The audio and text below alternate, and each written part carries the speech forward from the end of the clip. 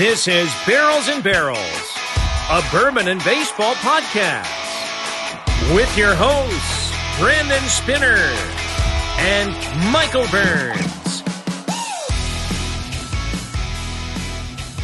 And welcome into another episode of Barrels and Barrels, a bourbon and baseball podcast. I am Brandon Spinner, as always, alongside my buddy, my guy, Michael Burns. What's up, Mike?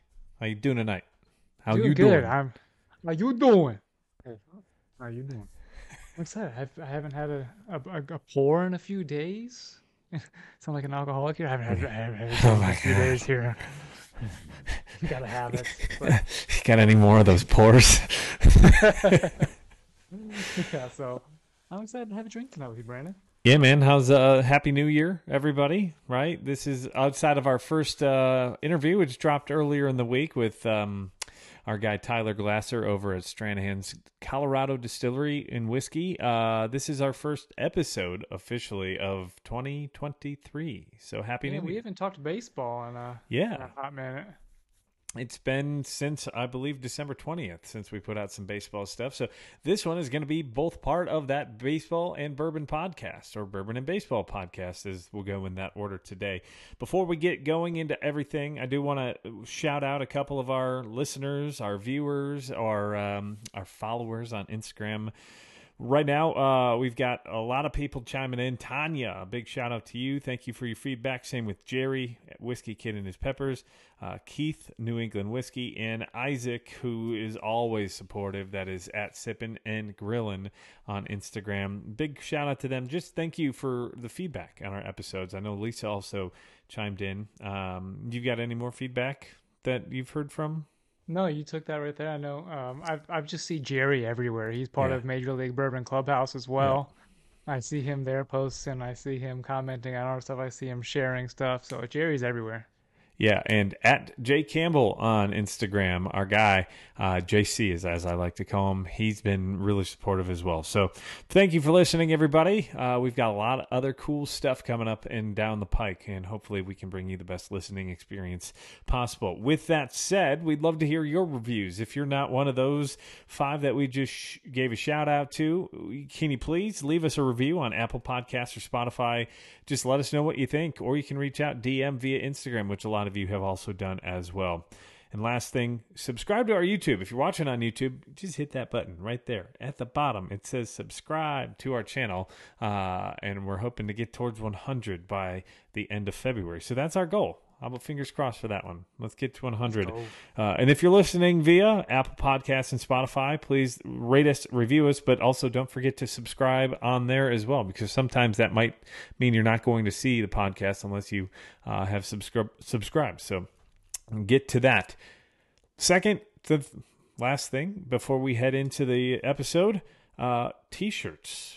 We've got T-shirts now, if you haven't listened to previous episodes where we released it, but neither of us are wearing them today. But Barrels and Barrels, I'll post a picture on Instagram as this podcast drops, so it'll be up for about 24 hours if you want to see a picture. Chime in, let us know, and reach out, and we can get you a T-shirt for a price. As far as Barrels and Barrels, a Bourbon and Baseball podcast, usually we know what we're going to be drinking, but it's a mystery. As Michael likes to say, it's poison. It's a poison. So if this gets posted and you don't see another episode, you know what happened. If it gets posted, I don't know if it does get posted. If it's poison, it might knock us out before we get it posted. But I don't think Daniel will do that. A big shout out to Daniel, who is at bourbon_hunt on Instagram. He sent us a mystery sample. I've got the sealed envelope right here. So, it's sealed, so I can't look at it. Brand new one in his handwriting. Answer inside, it says. So, with that said, let's crack her open, Michael. There's no real breakdown of the distillery yet, what it is. So I guess we could do our homework afterwards. I'm going to just do the full pour. Hey, Brandon, can you open my bottle for me? It's a little tight. Michael, you need to get back to the gym, man. Your shoulder has taken away all your I'm strength. not allowed. I can do like lat raises and such, but that's all. I can't do any presses. Oh, wow. Cinnamon right off the top. That's what I got on the notes. I said shoulder presses, Yeah. I was saying I took a sniff and I got cinnamon right off the top. Oaky cinnamon. Yeah. Yeah. What do you got? Can you get a proof off that smell at all? Does it smell hot? This smells so familiar. It smells. It smells so familiar. No, you know how like. Man, I need to pull from something. I'm gonna pull from the Jepsons real quick to clean my palate. Oh, pull like that. Oh, okay. To get some A memory quick going little- on that palate there. Well, I tell you what, it's not Jepson's 100, that's for sure. So for those of you listening in, and you'd like to follow us for more while we're sniffing and analyzing this mystery sample, head on over to Instagram. That is Barrels and Barrels Pod. Again, search at Barrels and Barrels Pod. I know a lot of you who are listening follow us there already, but if you're new here, we'd love to get you over there, interact. We're very good at returning messages, I think, and interacting with everybody. So, I mean, I try to get back to messages as quick as possible. But, yeah, so head on over there. Mike knows right off the bat. What do you got? Yeah, it's something I'm not quite familiar. Like it's a fruit, but I don't recognize. I don't know if it's fig or date or something. But it's not a sweet tropical fruit that we've been getting out of stuff that we've been sampling lately, like Bourbon Vantage or the BRT. Usually those are like a darker fruit, where this is more of, I don't know what kind of fruit it is, but it's not tropical fruit. It's not a sweet fruit. I get a dark chocolate. A dark chocolate. Yeah, I can't pin my nose on what it is. It's fruity, but it's I want to say a drier fruit, if that makes sense. Or it's Yeah, not nutty. I can get. I've got some walnut too, but there's the fruit. Ooh, okay. I took a first sip there, and all of a sudden something clicks. Mm-hmm. It tastes familiar. Oh, Like, it tastes familiar. It smells familiar. It tastes familiar. That's a warm one. Yeah, you were just making fun of me for saying it smelled familiar, so I'm saying it. Of course, it tastes familiar. It's whiskey. It's bourbon. All right. I feel like we can nail down the distillery based on that palate there. What do you think? Yeah. It's got a kick. It's got like I got like white pepper. We don't know if this is a rye or is it a bourbon or anything. We just know it just says brown Bourbon water. Hunt, Bourbon Hunt mystery sample on it. Let's look at the color. I'd say it's relatively dark. It's on the darker side. Do you think it's finished? I don't think so. It doesn't come I off. don't think it's finished. I get like a malted barley, that rye aftertaste. It's not a spicy rye, so I want to say it's a malted barley. But I don't What do you think think it's the proof finished. is? Ooh, the proof. What do you think? Yeah, we both took a I'd sip. say At the like- same. Yeah, sorry. I would say this is a rye. This is a rye. I don't think so. I think it's a bourbon with a high rye mash bill. I find buttery up front, and then it becomes peppery towards the back end. It almost goes from like sweet to savory on the back end to me. The finish is good, but it's not too lingering to me. I think this is about in the 100s. I'd say anywhere 107, between 108, 98 and 105 for me. 105. I think it's a little higher than that. I think it's just over 100. Okay. I'm on. So now I'm in like the more towards 110, like 107, 108. Okay, I'm going to go with 104.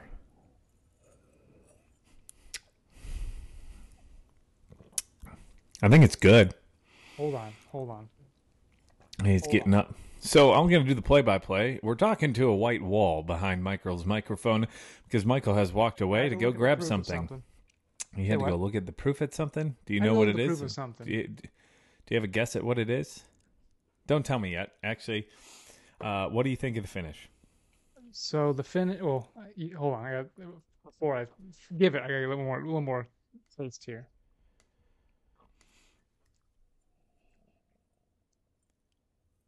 I get it's velvety. finish.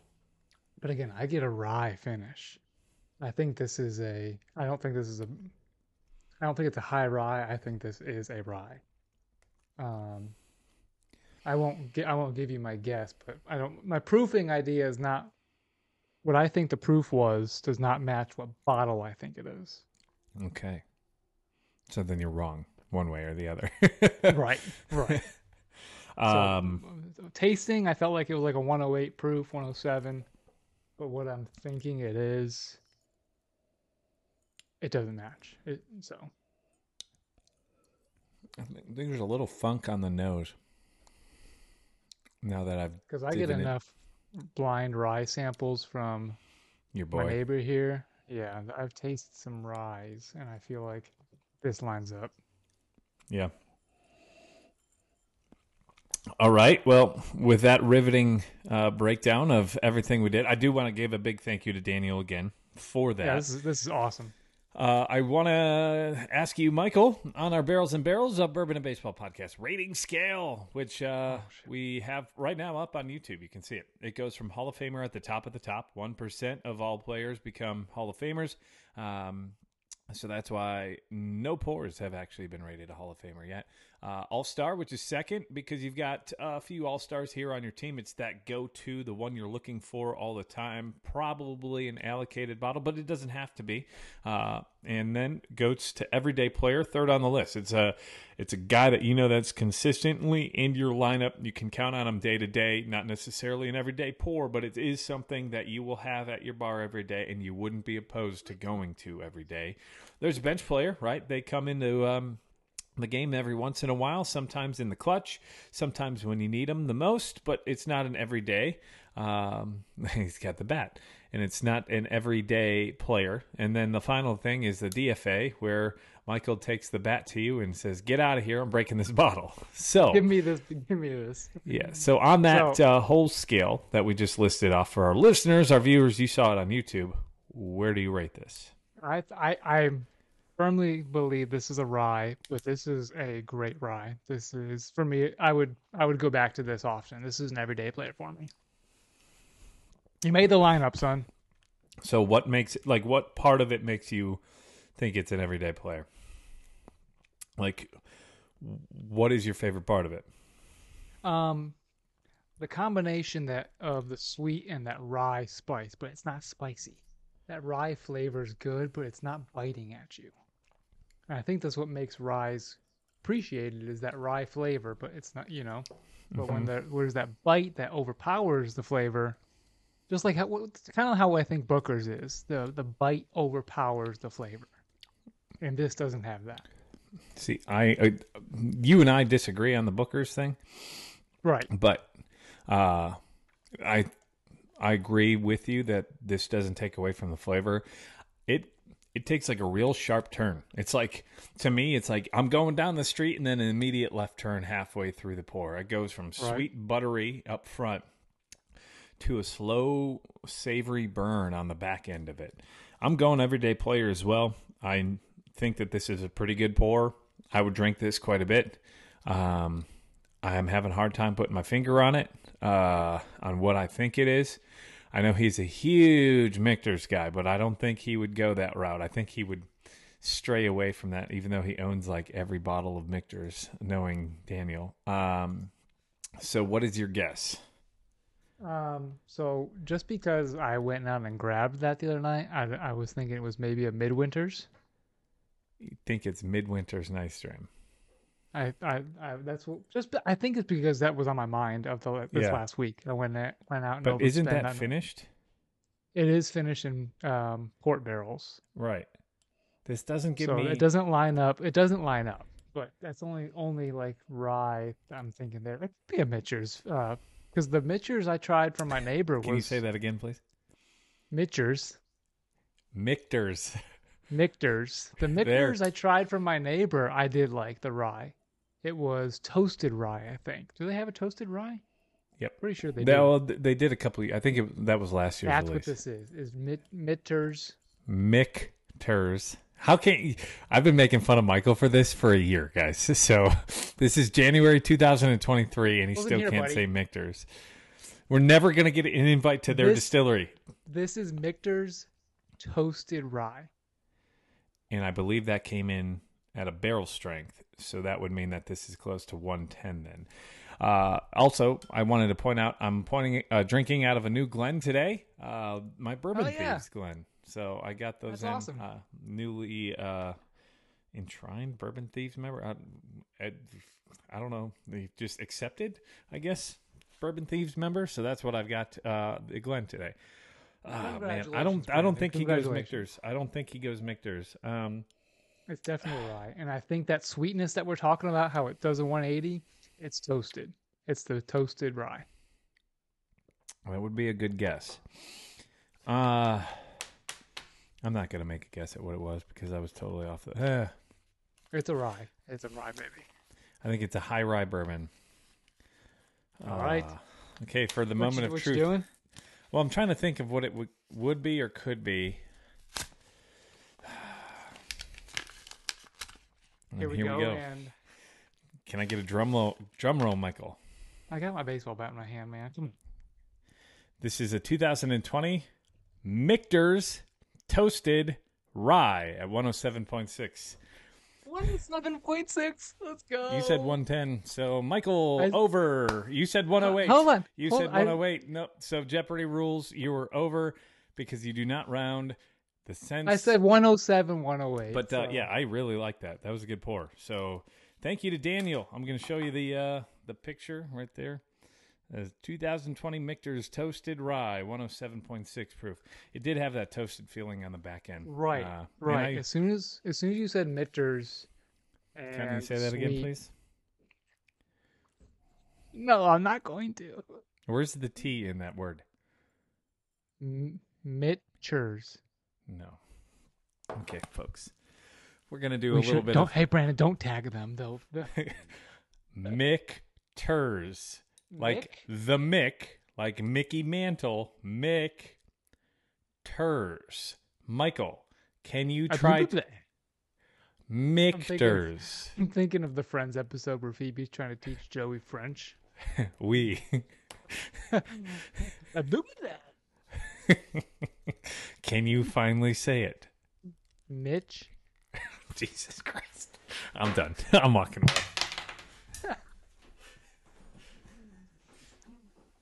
I'm trying my best out here, guys.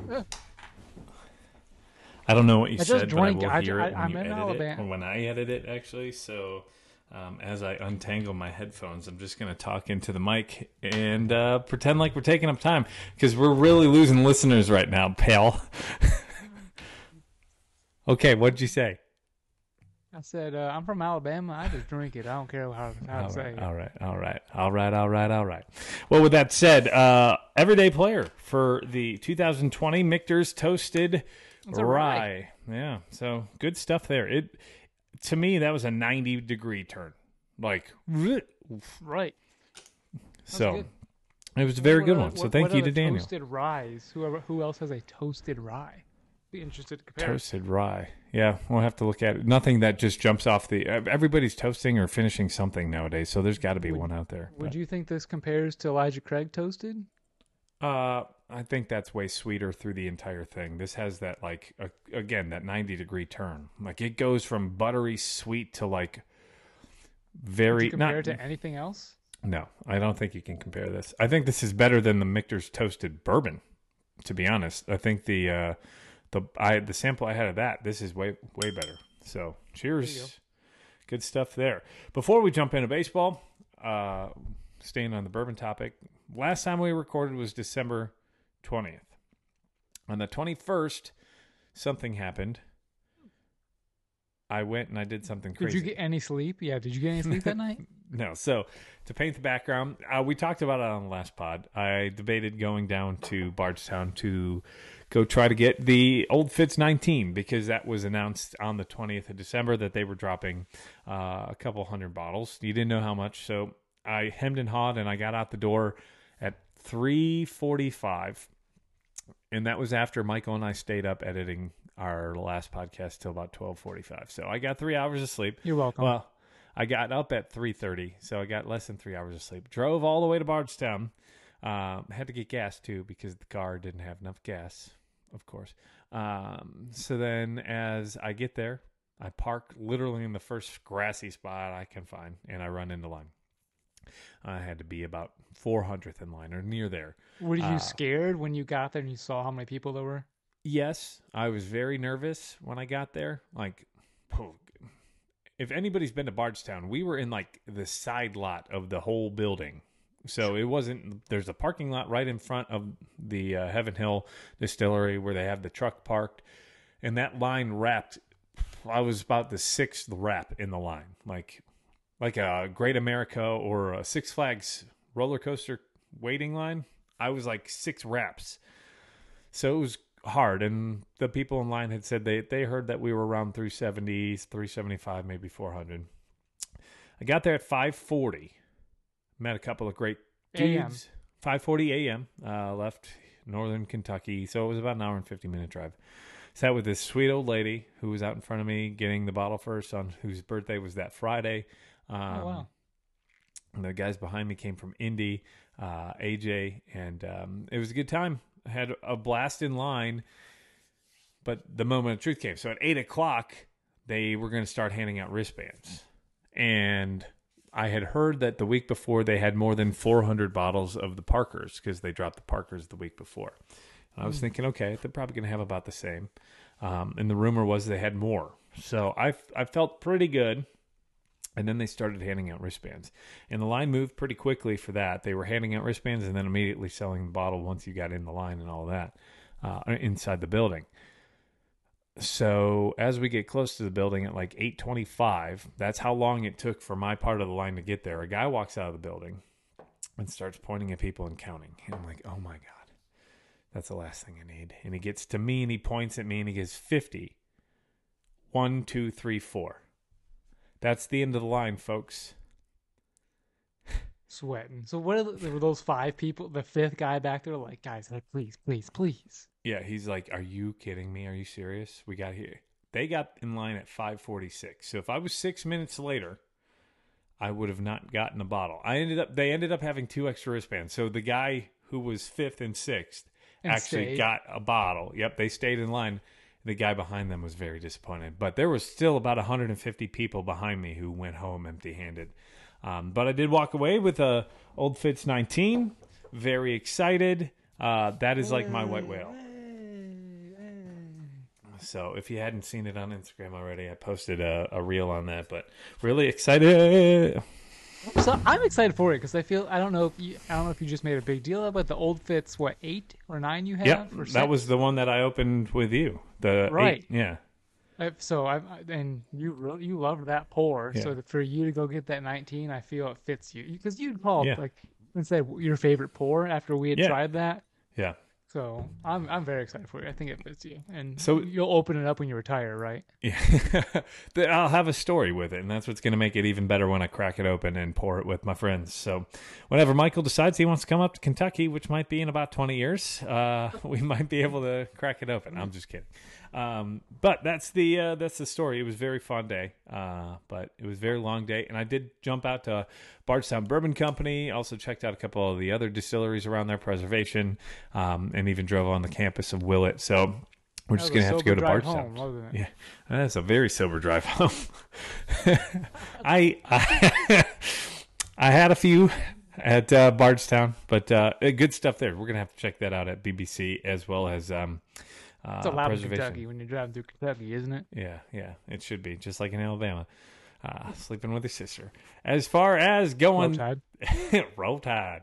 As far as the bourbon part of the podcast, again, thank you to Daniel. That was very good. I'm gonna have to save the rest. Actually, is that our third mystery sample or second? Our second. It was our second. I'm gonna put that aside because I've been doing this rating system on Pix lately. The Pix app. I don't know if you've downloaded it yet.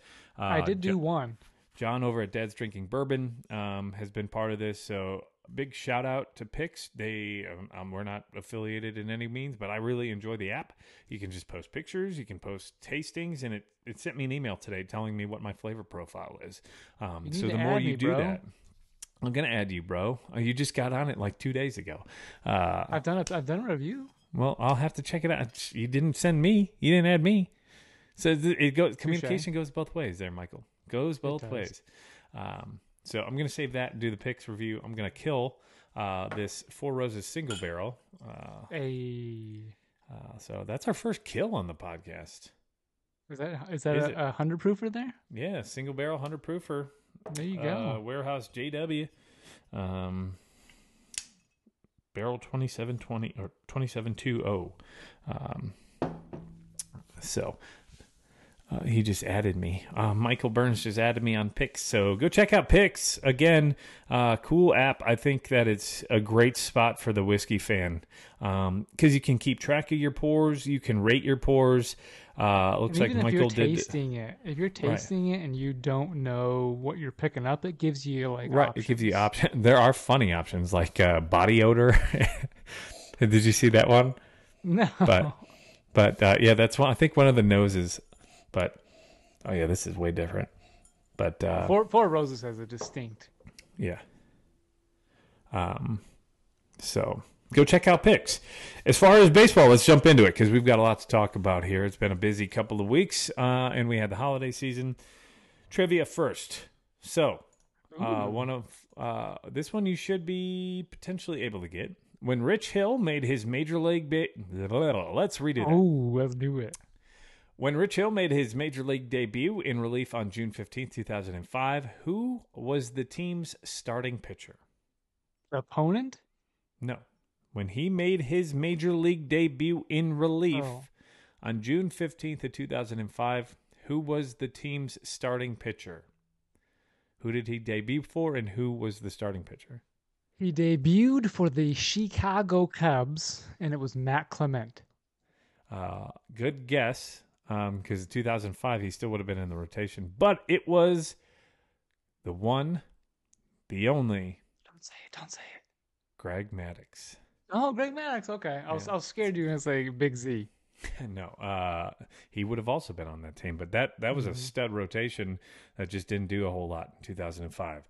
The reason we bring up Rich Hill is Rich Hill. He's not the top of the charts when it comes to free agent signings, but he did sign to be with the 12th team he's pitched for. He gets 1 year, $8 million, at the age of 43 to pitch for the Pittsburgh Pirates. Now, he took some years off. Now, you said it's his 12th team. He took some years off. How many years did he take off? And he's pitched for 12 teams? Well, I think he was hurt for a lot of that time. And then didn't he go overseas or something like that to try to reclimate himself? Right. He did not stick in the majors the whole time. It looks like he was part of a team every year in the majors. So, really? Yeah, he's pitched in a game in every single season since 05. I didn't realize that. I know he's been hurt. He was hurt for a long time. Was it the... Where did he also have his rejuvenation season? Was it with the Red Oakland. Sox? I believe it was Oakland. No, he came back with the Red Sox for a half a season. He pitched 4 games, and he was a stud. But the year he came back was 2016 with Oakland Athletics. He had a 2.12 ERA over 20 starts. He was 12-5. So that's when he really came back. Him being on Oakland. Yeah, he got traded to the Dodgers that year. That was the year that he got traded to the Dodgers and the Cubs played in the NLCS. Oh. Yeah, and came back. So I still have a Vine. What was the magazine called for the Cubs? Vine. Yeah. In the I know what you're talking about. Yeah, they would talk about it during every broadcast. Rich Hill, rookie pitching. Mm-hmm. I know he that was magazine. That curveball. Curveball. So the reason I bring up Rich Hill, he signed that 1 year, $8 million deal. He's got the best nickname in sports. The best. Old Do you know Man what Rick? it is? Nope. Do you know what it is? I don't. The best is listening to, I think it was probably the funniest minute and a half of TV broadcasting I've ever heard. It was when it was the Javi Baez stole first base game against the Pirates. JD said it, and this was the first time I heard the nickname. Rich Hill's nickname is Dick Mountain. Do you Why? get it?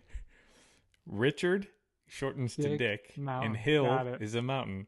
So Dick Mountain, which is the funniest nickname You in know sports. that comes out. That's the kind of stuff that comes out of men's clubhouses. Yes, baseball 100%. clubhouses.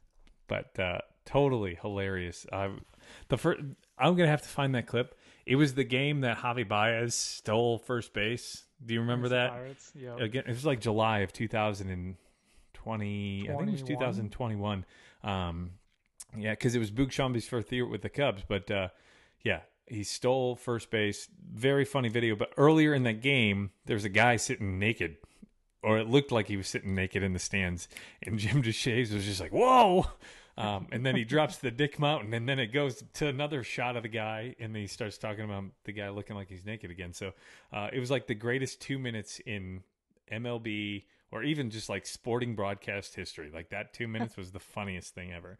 But so he was part of the flurry of free agents, not necessarily huge free agents to sign, but there is one big one, Michael. It's been the one, and this actually happened on the 21st. The last podcast, he was still on the Giants, and then we went to bed. I woke up that morning to head to Bardstown, and I saw that the Mets had signed him, and he's now with the Mets. Carlos Correa Carlos Correa is now officially with the Minnesota Twins. Yes. Like it went official today. 6 years, $200 million. What's your thoughts right away? I guess the Mets know what they had in him last year, health-wise. I'm surprised other teams didn't join in on that. I think you mentioned that you commented that comment on Facebook there on a post that more teams would have been very interested on that short-term deal, but they did give him a lot of options. I don't know. I feel like it was a cop-out for him. He was, but it was to kind of save face. He went to the Giants, got money. He went to the Mets, got money, and then, oh crap, the Mets don't want me either. Yeah. Who will take me back? Oh, my mom. The team I was with last. I mean, the Twins still offered him $150 million less than what he was making from the Giants with his first original contract, and it's 7 years less. Now, as you mentioned, there are some options. It could take you up to 10 years, and I think I saw around $280 million or $285. 270, because it's less than Xander. 270, but I think it makes it 285 if he hits different vesting portions within that contract. So it's now, how definitely, do you feel? Yeah. I mean, you got to feel crappy about yourself. But what's crazy is he's going to be 33 at the end of this deal, so that's not old in baseball terms. So he's going to get another contract unless he wants to stick with the Twins. I do know that the Mets were trying to throw in some like oddball, and that's why the contract negotiations took 3 weeks. I think they were trying to throw in some oddball, like fillers. Like if you don't hit health options. Yeah, health options. They can't technically go with health options because it's illegal via the collective bargaining agreement, but the way that they were doing it was very fishy. And I think that they had set the bar a little too high on a couple of those. But the old team that Carlos Correa had signed with made two mediocre moves. I don't think that they're changing your team by any chance from a non-playoff team to a contender, but Michael Conforto goes to the Giants on a 2-year, $36 million deal. And then Taylor Rogers, the left-handed reliever who had pitched with the Twins and the Brewers, he heads over there as well on a 3-year, $33 million deal. Pitched alongside his brother. Yeah, so the twin brothers. Taylor, and is it Tyler? Yep. Rogers for the Giants. Now, that deal is a little... I think Rogers has been mediocre over the last couple of years. It's been like a 3.5 ERA. He started out last year hot. He was the hottest closer in baseball for the Padres, right? Mm-hmm. And then they sent him the hottest closer. I mean, he was putting out 3 saves a week. And then also the trade deadline, they shipped him. Yeah, and they sent him to the Brewers. Right.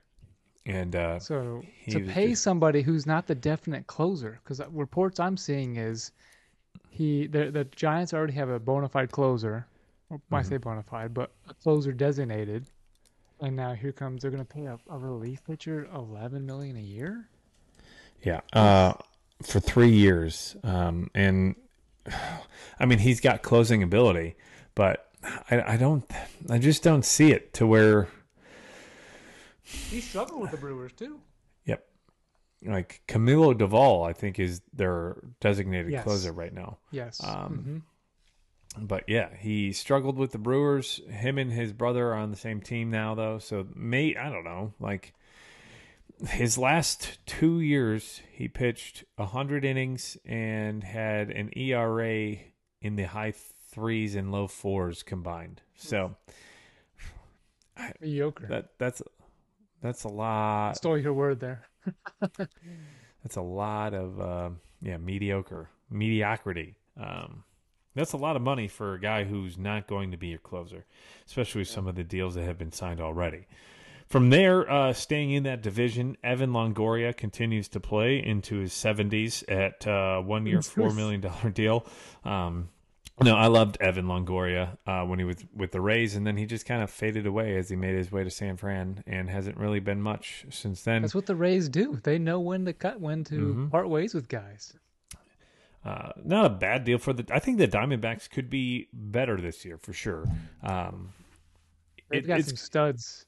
Yep. Studs coming up through the system. Yeah. So they'll be a team to watch. I don't think that they're going to contend between the Padres and the Dodgers, but they're going to make some noise. And with the Giants in that division, there's going to be, I think it's a clear 1-2, Dodgers, Padres, excuse me, then the Giants, Diamondbacks, and I'd say the Rockies are probably dead in that division at this point.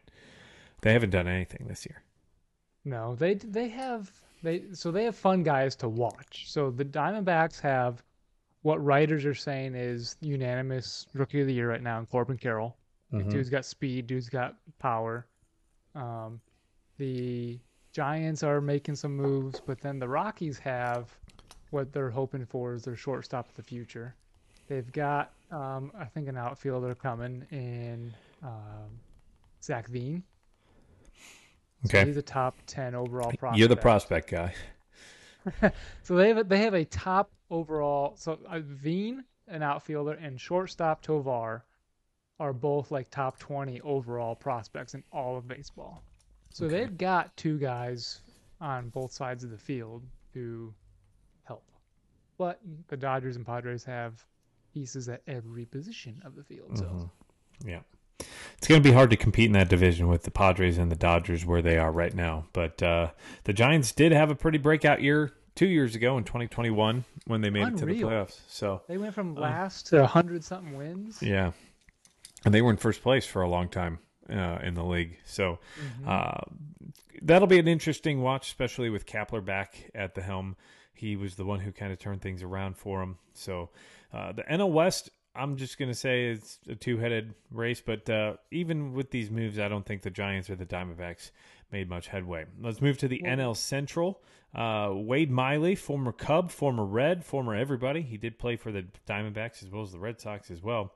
1 year, $4.5 million to the Brewers. Not a bad arm. That's a depth piece. I thought he was good at times when he pitched for the Cubs and even the Reds. Threw a no-hitter for the Reds in 2021.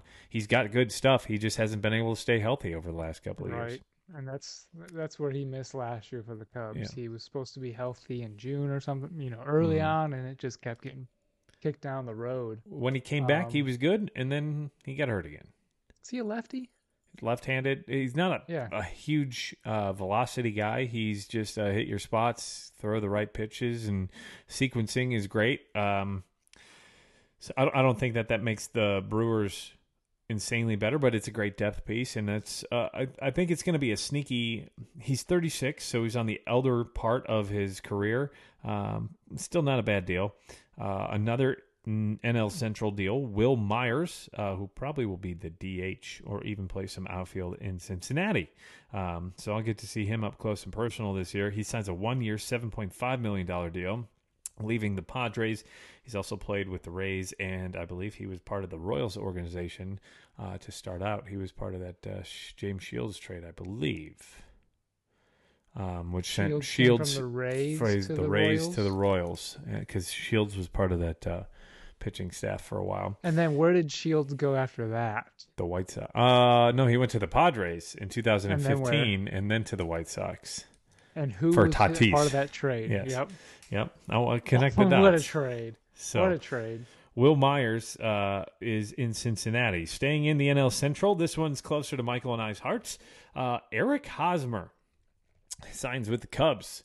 So he's going to get the league minimum. The Cubs are not going to have to pay him much because the Padres are still paying him $39 million over the next 3 years after trading him to the Red Sox late last year. I think this is an underrated move for the Cubs. They needed contact. They've been such a swing and miss team over the last couple of years. Hosmer does put the ball in play. His power numbers aren't as good as they used to be earlier in his career. And I don't know if you know this. If you're watching on YouTube,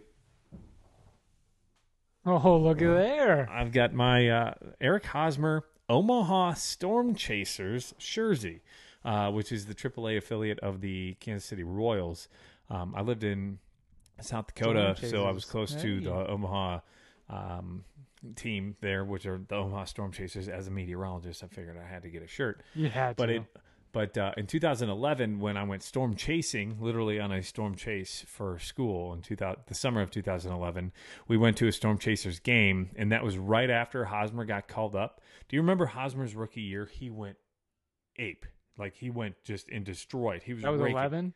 2011. He had got called up. Let me pull up the statistics, but I swear he hit like 20-plus home runs in his rookie year. And they still had a jersey in the pro shop, and I was like, I have to get it. So and Moustakas came up in the same year then. Yeah, they were part of the core. 11? So 2011, Hosmer hit 19 home runs in 128 games and batted .293. He got third in the Rookie of the Year voting that year. But he's a 4-time Gold Glover. He's finished in the top 25 of the MVP twice. He's an all-star. He's not been that since 2017, which was his, as we talked earlier in the previous pod. But he's a consistent, put the bat on the ball. On base percentage between 330. So the last 3 years, he's gone 333, 337, and 334 for an on-base percentage. That's consistent. And the Cubs aren't signing him to be a impact player necessarily. No. To bat 1 through 4. They're just he's going to platoon with Matt Mervis when he gets the opportunity. I think he'll probably be more with Patrick Wisdom platooning to start at first out. base. Yeah. So, True, because they got Morel over at third as well to play. Yeah. Morel's not a great defensive third baseman, but hey, it's been an awesome. You need him in the lineup. You need him he's a catalyst in the lineup.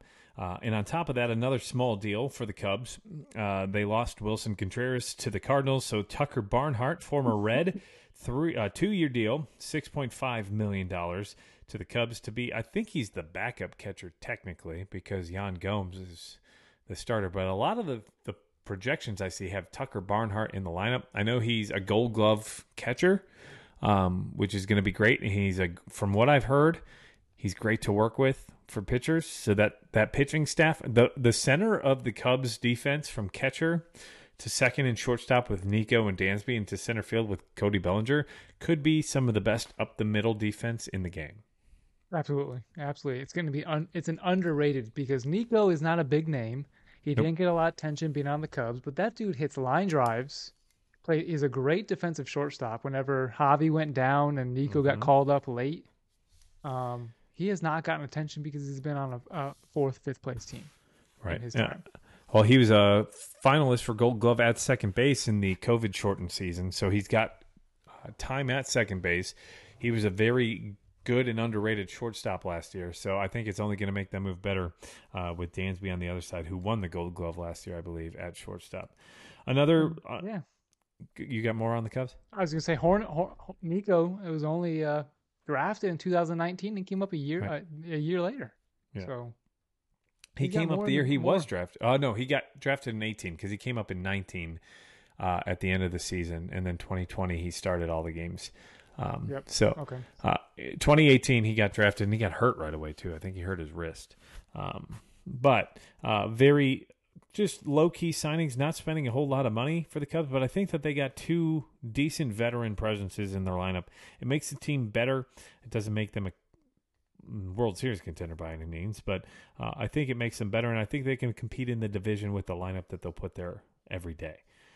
A team that probably won't is the Nationals, and they signed Probably won't. probably won't. They signed Dom Smith to a 1-year, $2 million reclamation project. He was with the Mets. He got non-tendered, and you can see most teams thought the same thing. At 1 year, $2 million, that's not a whole lot of money, opposed to Cody Bellinger, who got 1 year, 17. So Dom Smith, I don't think that really moves the needle. He does get $2 million in incentives. I'm not going to run through a ton of these with a lot of depth, but Gene Segura goes to the Miami Marlins, 2 years, $17 million. He was probably the best second baseman on the market. And so that's interesting. So that coincides with another move that happened today, because they have Jazz Chisholm, who was playing second base for him, and Miguel Rojas was at shortstop, and so now they've got Gene to play second, which would have pushed Jazz to play shortstop with Miguel, but Miguel, as we saw today on January 11th, was traded to the Dodgers for a Dodgers prospect. Okay, so there's more depth for the Dodgers. So that's where Jean will be fitting in, and that just scoots Chaz, right? Jazz Chisholm. Yep, that's right. Stud. No. Yeah, it's Jazz. Chisholm over to shortstop. And then Johnny Cueto signs with the Marlins as well. He's 37 years old. So they've got some pitching. They do. I just don't think Cueto pitched well with the White Sox, but he was on the minor league deal with the White Sox. This is a major league deal, so he earned himself some money. He earned himself $8.5 million. I don't think he's a top 3 starter by any means, but he adds depth to that rotation with Alcantara, who finished as the Cy Young Award winner. I think you got Sixto Sanchez coming back in that rotation this year as well. You hope. And then Pablo Lopez. Edward Cabrera. Yep, Pablo Lopez. Edward Cabrera. They've got first-round pick Braxton Garrett coming. Former first-round pick Jesus Luzardo. Another first-round pick, Max Meyer. I mean, Trevor Rogers. These guys are loaded at talent for starting pitcher. And that's where the rumors are that they're ready to let one go to get back an impact position player. Right. So we'll see. And I've heard Pablo Lopez is the one that they've been dangling out there to most teams. But we'll see if that ends up being the case. But that division, man, the Marlins adding the Braves, the only team in that division that's not going to win is probably the Nationals, I would say. Yeah. But the Marlins, they've got a new manager with Skip Schumacher, so it'll be interesting to see how they react. He's a younger, new generation kind of manager. Will that style work with the younger player? I still think the Marlins are 4th in that division behind the 3-headed monster, which is going to be the Braves, the Mets, and the Phillies, who were just in the World Series. And the Phillies have made another addition as well when it comes to that. They've made a couple additions, and we'll get there in a second. Right. Going back to the other side, the other M's, AJ Pollock signs to be outfielder for the Mariners, 1 year, $7 million. You have the outfielders there. What are your thoughts on that Mariners outfield? So they added Teoscar early in the offseason. They've got Rookie of the Year and MVP candidate J-Rod, Julio Rodriguez, who should continue to just be better. He's looking like a Mike Trout type player. Speed, power, bat, has it all. Kelenic, who was supposed to be, again, a stud, who struggled out the gate, got sent back down. I think it's a great protection move for Kelenic. They don't have to, if Kelenic can't put it back together, they don't have to rely on him. Pollock, if you go back to, I want to say 2000. How do you say his name? Pollock? Pollock, like the fish. So you know why I say Pollock? It's from Space Jam. Michael Jordan's assistant. Hey, Pollock. AJ Pollock. AJ Pollock. We're going to have to make this explicit. We're going to make some Polish people a little upset here, Michael. If you're Polish, we apologize. In the offseason, this does not support our views. Harper was a free agent. Pollock was the consolation prize to Bryce Harper. Pollock. Have you ever heard? Okay, so AJ Pollock likes to drink Michter's whiskey. Can you say that? Pollock likes to drink Michter's whiskey. So AJ Pollock He was a stud with the Diamondbacks, so I think he broke his wrist Well, he had a sliding home plate. home. A home plate collision. I think broke. I mean, I think the And dude was batting 340, hitting home runs.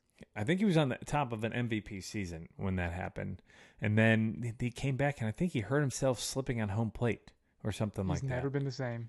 He's never been healthy since. And so, even I thought that when the White Sox signed him cheap last year, I thought that was a great. They got him in a signing trade. that- They got him in a trade. That was the Craig Kimbrell trade. So they traded Kimbrell to the Dodgers, and Pollock came from the Dodgers for his final year. Oh, But what okay. this tells me is, I don't think he likes. I don't think that the White Sox have a good clubhouse. That's what this tells me, because AJ was part of the White Sox, and he turned down a $13 million option to play this Right. year with the White Sox. Now, he did get a $5 million buyout for that. It was $13 million or $5 million buyout. So this deal technically is $12 million, but he's making less money than he would have made. So he walked away from $1 million basically, which Right. tells me that he doesn't believe in that White Sox team. So he goes to the Mariners, and like you said, with Kelenic, he was the top prospect. He was ahead of J-Rod, wasn't he? He was when the beginning of last season, he was more highly regarded than J-Rod.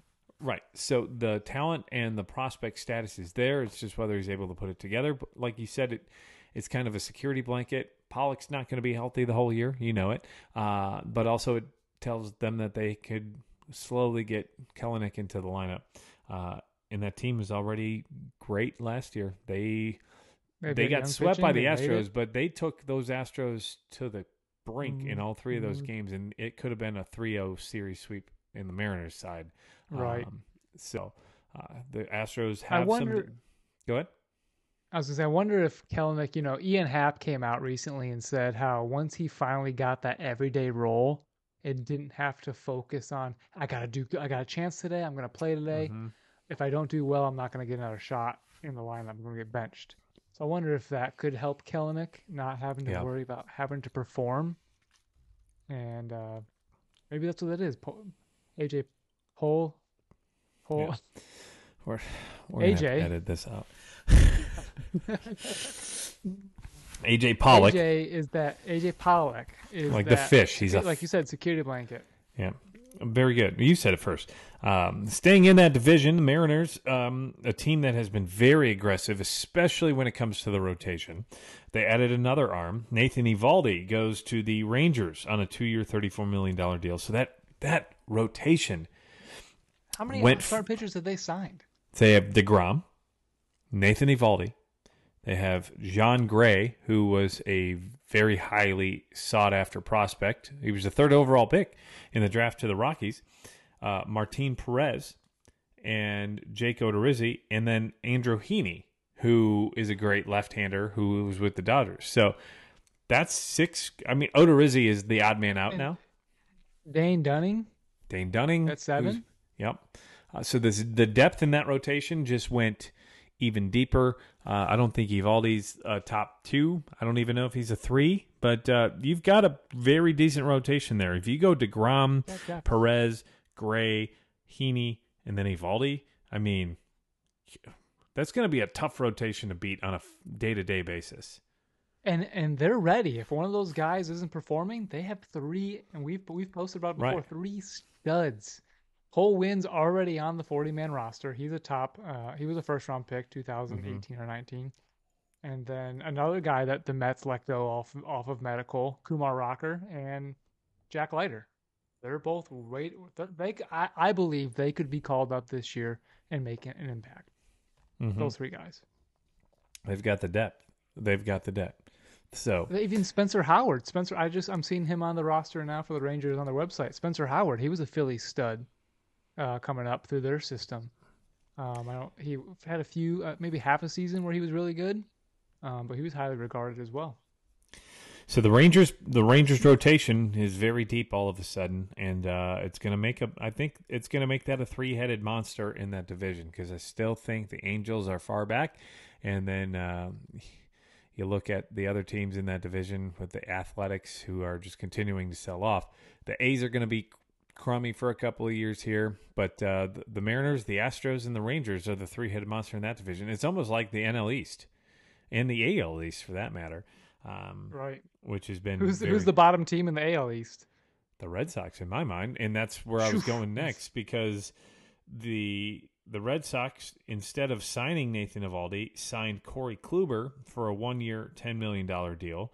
Not a terrible deal for Kluber, but he's on the back end of his career. This is going to be his third AL East team in, I think, 3 years. He's pitched for the Rays. He's pitched for the Yankees. He's pitched in Texas. He's now going to the Red Sox. What are the Red Sox doing? I feel like they are. What is Devers doing? Well, we'll get to that in a second. But what are the Red Sox doing? I don't feel like there's a direction. Hein Bloom, I think, is the GM there. I don't feel like he's got a solid direct. I feel like it's just like reaction rather than proactive planning. Right. Are you building a team, or are you? Are you trying to compete? You can't do both. You can't build and compete. Right. So they signed Kluber. I would have taken Eovaldi over Kluber, but hey, it is what it is. The Red Sox ownership is after a soccer team, I'm pretty sure. Well, no, they already own Chelsea. No, not Chelsea. They already own a soccer team, and they own the Pittsburgh Penguins. Chelsea was the one who was up, and the Cubs were trying to get by them. Yeah, I mean, the Red Sox traded Mookie for Jeter Downs, and they just let him go for nothing, and it's a waivers. And I think it says something that when the last place team, or close to either, I think the Nationals were the number 2 team, the Pirates number 1, if I'm mistaken, when they claim him for nothing. Right. I think you mess up when the bottom team immediately grabs that waiver. Yeah. So, what are the Red Sox doing? That's the big question. And then the last one I have on our list is Craig Kimbrell finds a new home with the Philadelphia Phillies. 1-year, $8 million deal. I thought it was more than that. Maybe I wrote the wrong numbers for Kluber and Kimbrell. Maybe those are flip-flopped. I thought Kimbrell got 10 years with the Phillies. That's an error on my part. 10 years? Yeah, 10 it's mil. $10 million. Yep. So I guaranteed $10 million Phillies. So Kimbrell to the Phillies on a 1-year, $10 million deal. And that's bolstering the bullpen. The weakness for the Phillies in the playoffs was that bullpen. It wasn't their starters. It was their pen. And not only do they get Kimbrell, but they also get probably the best left-handed pitcher out there that was available with Gregory Soto from the Tigers. They traded for him and Cody Clemens. Yes, Roger Clemens' son. Is it? Gregory Soto was the closer for the Tigers last year, I believe. He was, and he was very good. He was pretty good for a bad team.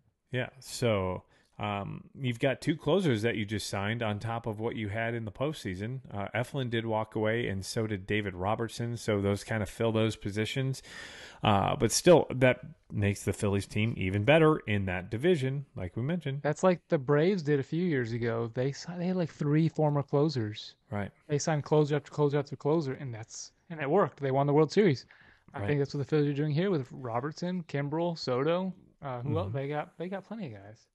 So we'll have to watch how that all develops. But that Phillies trade Gregory Soto and Cody Clemens, which is the son of Roger Clemens, heading to Philly, and the Tigers get Matt Vierling, Nick Mattoon, or is it Matten? I think it's Nick Matten, who's playing in the playoffs, and then a catcher, Donnie Sands. I think it's Vierling and Matten, who I'm thinking of Matt Merton, and then a platoon. Matt Merton, maybe. Yeah, Nick Matten, who's a shortstop, and he's kind of without a position now that they've signed Trey Turner, and they're going to move. Who's over there? Long hair, Stott. Bryson Stott. Bryson Stott, over to second. That's another great middle infield right there defensively. We were talking about the Cubs, Turner and Stott. Stott was a great defensive shortstop. Yep, he was. So it was going to only get better for that defense, especially with Turner's speed. So the Phillies have got better. The Diamondbacks and the Jays get together on a trade, as we're talking trades. Arizona sends Dalton Varsho, who was listed as a catcher, but he's an outfielder. He could be whatever you want him to be honest. He was a great player for the Diamondbacks. He's an athlete. He's an athlete. He heads to the Toronto Blue Jays, and the Diamondbacks get the younger of the Gurriel brothers, Louis Gurriel Jr. and Gabriel Moreno. It was weird that Toronto traded for a catcher because they had a depth of catchers. So I'm assuming Varsho is going to be playing outfield. Traded away to Oscar. Interesting, because Moreno was a top prospect, catching prospect for them. Yeah. So they got they had Kirk. Moreno, they had Kirk, and they had another guy on the team. I can't remember it. Is right Jansen still there? Is it Danny now. Jansen? Yep, that's who it was. So they've got 3 catchers with Varsho, but Varsho's probably going to be playing more outfield. I think that improves both teams. I think the Diamondbacks get better players at around the infield, and as you mentioned earlier, I loved this trade. Not because of the moves, but there is a fan account. I don't think it's Gurriel's official account, and I shared this with you, Brandon. yeah, I think it's a fan account. Gurriel Jr. fan account tweeted when they saw that they were getting Varsho, and they were pumped. They said, "Yes, I don't care what we give up. This improves our team." And then it was released that Gurriel Jr. was part of that package going the other way, and it was, oh no. total letdown, right? Like so excited, and then it's like your favorite player is part of the trade, and now you're like, what the heck? Yeah. But I think that makes both teams better. We're getting back to the Red Sox real quick. What the hell are they doing? That's the question. 2 things happened this past 7 days. Rafael Devers signed an extension to stay with the Red Sox. It's an 11-year, $331 million deal. So basically, it's a 10-year, $320 million extension because he was already making $21 million for this year through arbitration. So they basically just tacked on 10 and 32 every year. Very good move for the Red Sox. It keeps him because there was a lot of rumors flying around that they weren't going to be able to re-sign him. They had to. They had to sign him, especially with the news that came out yesterday. Trevor Story undergoing, was it elbow or shoulder surgery? It's elbow. It's not Tommy John, but it's a like halfway of Tommy John. They're trying to just piece it together rather than actually doing full Tommy John. So he's out minimum 4, maximum 9. I've seen the 4 to 6. I've also seen, hey, it could be 9 as well. So they can't plan to have him on the team. Part of me goes, why is he having the surgery now? Because this was an issue last year, was it not? Mm-hmm. And so there was one of the baseball analysts tweeted out that Story knew he was going to have this, but he didn't know. He was trying to, delay it as much as he could. And so it just kind of poor timing if Story did choose this. But then Kike Hernandez retweeted it and said, that's a load of crap. Huh. That Story's not playing it that way. But so now they have Kike Hernandez, who hasn't played shortstop. He's not a prime caliber shortstop. They have no middle infield now. Yeah, so that team is depleted, and that's why I said, what the hell are the Red Sox doing? That's the big question. Moving on from there, the other big story, and probably the biggest free agent on the market now, Trevor Bauer. His suspension had been reduced, and he immediately became eligible, and then the Dodgers DFA'd him. And as you've heard, and as you know, what a DFA means, it means he got kicked off the team. And we tell you that with our Barrels and Barrels Bourbon and Baseball podcast rating scale. So Bauer, he's on the market. Do you think anybody's going to sign him? I think so, but it's kind of a crappy situation. It's like Kareem Hunt in the NFL. He was for domestic abuse. Oh, you can't have a player playing your team like that. The Chiefs have to cut him. So they cut him, but then someone else signed him. So it's an awkward situation. I think Bauer would have value. Even though he's been off, he's one of those guys who studies himself. Mm-hmm. I don't think a big market team could sign him just because of their fan base a little bit and save face. But I think a middle tier team could. Who would sign him and get praise for it? The freaking St. Louis Cardinals. Probably. No, the St. Louis Cardinals. And he would be a freaking stud. He'd sign for like nothing. Well, it's signed for the major league minimum because the Dodgers owe, I think, like $25 million on his deal. So it's going to be similar to Hosmer, or wherever he signs is going to. And that's why I think the Rays might be a team that he slides to because it's under the radar. It's a good team, and the Rays don't have to pay They money. have, Right, and they don't have a fan base. Right, and they don't have to pay money. So that's like a perfect spot for me, for him to slide in. The Orioles might be a sneaky good one. A 1-year deal, get a stud pitcher in your rotation, see if, because they need pitching. The Orioles need pitching, right? They're on the fringe. They've got 2 studs coming. But Grayson they need Rodriguez it now. and DL. Right. And they need it now, and I think with the additions that they had from the minor leagues with Adley last year, and then who was that shortstop? Gunnar Henderson. That's right. Who is by far the best guy out there, prospect-wise, they say. You need pitching, and that would be a buy low. And if your team doesn't look good, and Bauer has reclaimed himself through that 3.5 month season, trade him and get more prospects. Orioles fans, they haven't had a good team since 2014. I don't think they care. If they can get anything that improves their team, they're for it. Right. So those would be 2 teams, especially in that AL East, which I don't think the Yankees are a juggernaut, and I think I don't think any team is a juggernaut in that. I think the Blue Jays are the best of the bunch right now. The Rays or the Orioles, especially with the buy low, 700,000 or whatever major league minimum is. I think it's right about. There's like a couple decimals in there, but that would be a team or 2 teams that I think would like to try to sign him. Good call on the Cardinals; they would totally do that too. They would and get praise for it. Yeah, somehow, some way. So I'll run through a couple of free agents. There's not much left. It's kind of the scrap heap. Nelson Cruz at DH, Trey Mancini, Yuli Gurriel at first base, and Miguel Sano. Elvis Andrus at middle infield. I just kind of lumped them all together. Iglesias over at shortstop. Not Rysel. Rysel is the closer who's on the Braves. Iglesias. Jose Iglesias, who was on the Tigers for the longest time. Very good glove, just not much with the bat. Marwin Gonzalez, Didi Gregorius, Cesar Hernandez, Ruffendoder or Roofned? Rugned. Odor.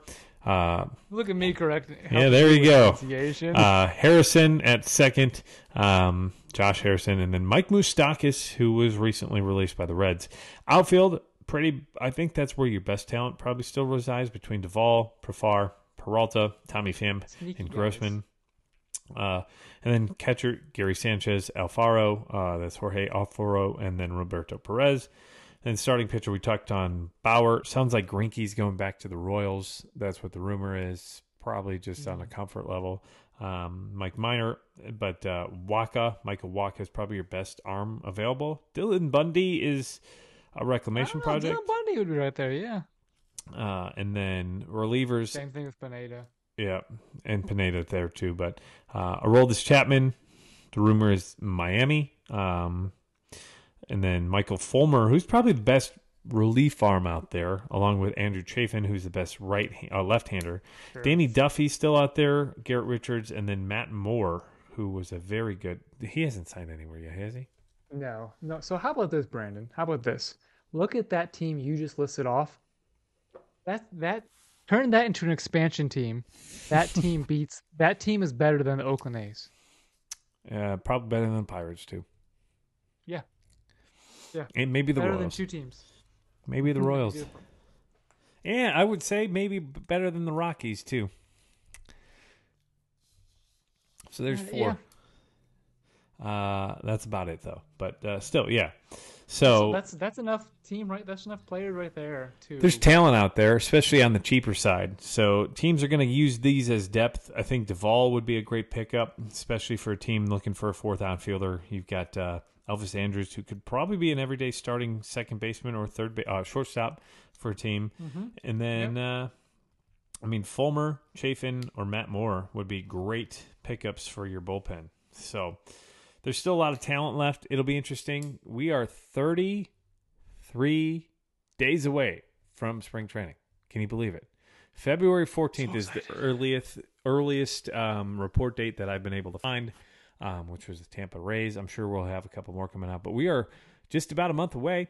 So baseball stuff's really going to start to ramp up. We've got a lot of bourbon stuff ramping up. We've got a lot of cool things coming on the way. Another couple of interviews to talk about.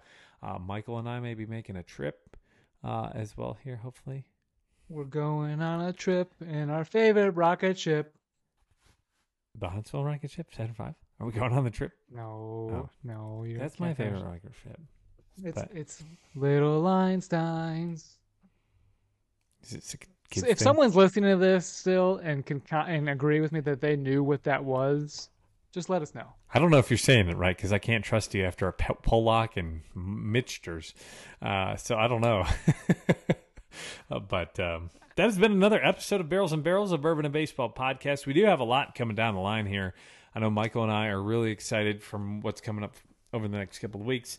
Look out for that. Baseball season. Yeah, baseball season. We're going to have a Bourbon 101 episode coming up here within the next couple of weeks, talking those of you who don't know much about whiskey, don't know much about bourbon, the ABCDEFGs of bourbon, as well as breaking down what you may want to look for or start for with a bourbon. More whiskey and bourbon reviews, which we've had a lot of over the last couple of weeks.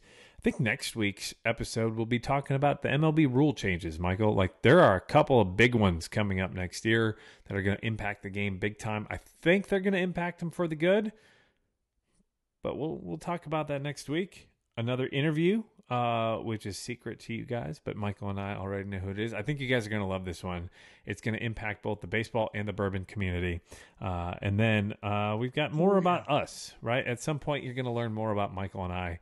What makes us baseball fans? What makes us Cubs fans? What got us into the game? What makes us bourbon fans? Yeah, I had a lot more bottles this week, and I told myself I was not going to buy in January, and I've already got 4 in 3 days. You bought 4 in 1 day.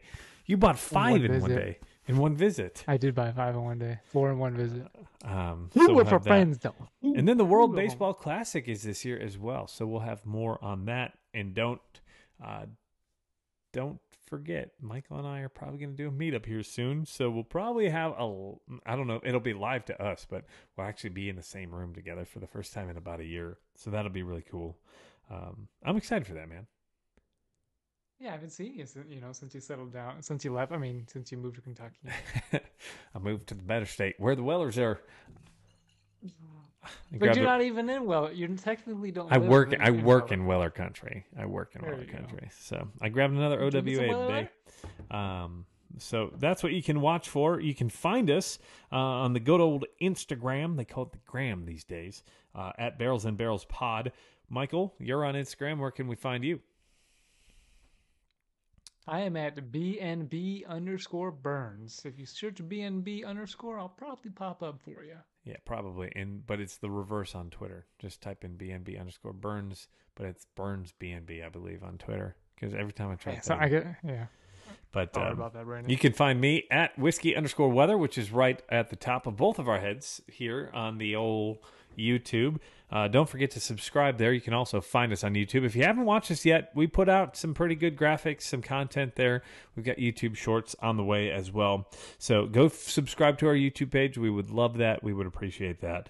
That is Barrels and Barrels Pod. That is also where you can find us on Facebook, Barrels and Barrels Pod, Twitter, Barrels and Barrels, and then you can email us, barrelsandbarrels@gmail.com. We've got stickers, we've got shirts, we've got some merch coming down the line, I think, here over the next couple of weeks that you'll be excited about. And don't forget, you can always watch us on YouTube and stream us, Spotify, Apple, Amazon, Google, and iHeartRadio podcasts. Please give us a rating and review there, too, because we would love it, and we would really appreciate it, and we would like to know what you guys think. Do we suck? Are we good? I think there's also even like a, what'd you think of this episode question on Spotify, if you're listening there as well. So answer that for us. Give us some feedback. We want to make it as awesome of an experience for you. Maybe we're doing something. Brandon, you talk too much. Brandon, you make fun of Michael too much. Michael doesn't know how to talk. I don't know. Whatever it is, let us know. Yeah. So, Michael, with that said, you got anything else for us? Yes, I do have one more thing. Yes, let's hear it. So, Correa goes to his press conference or tweets out, Instagrams out, and says, "I'm so happy to be back home."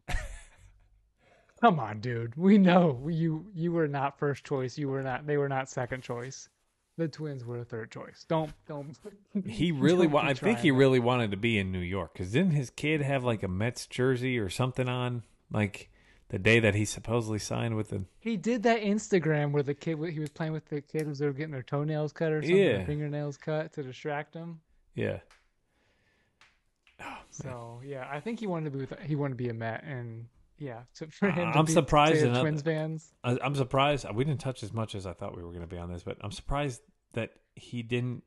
Another team didn't try to throw $6,200,000 at him, right? That wasn't even that much a year.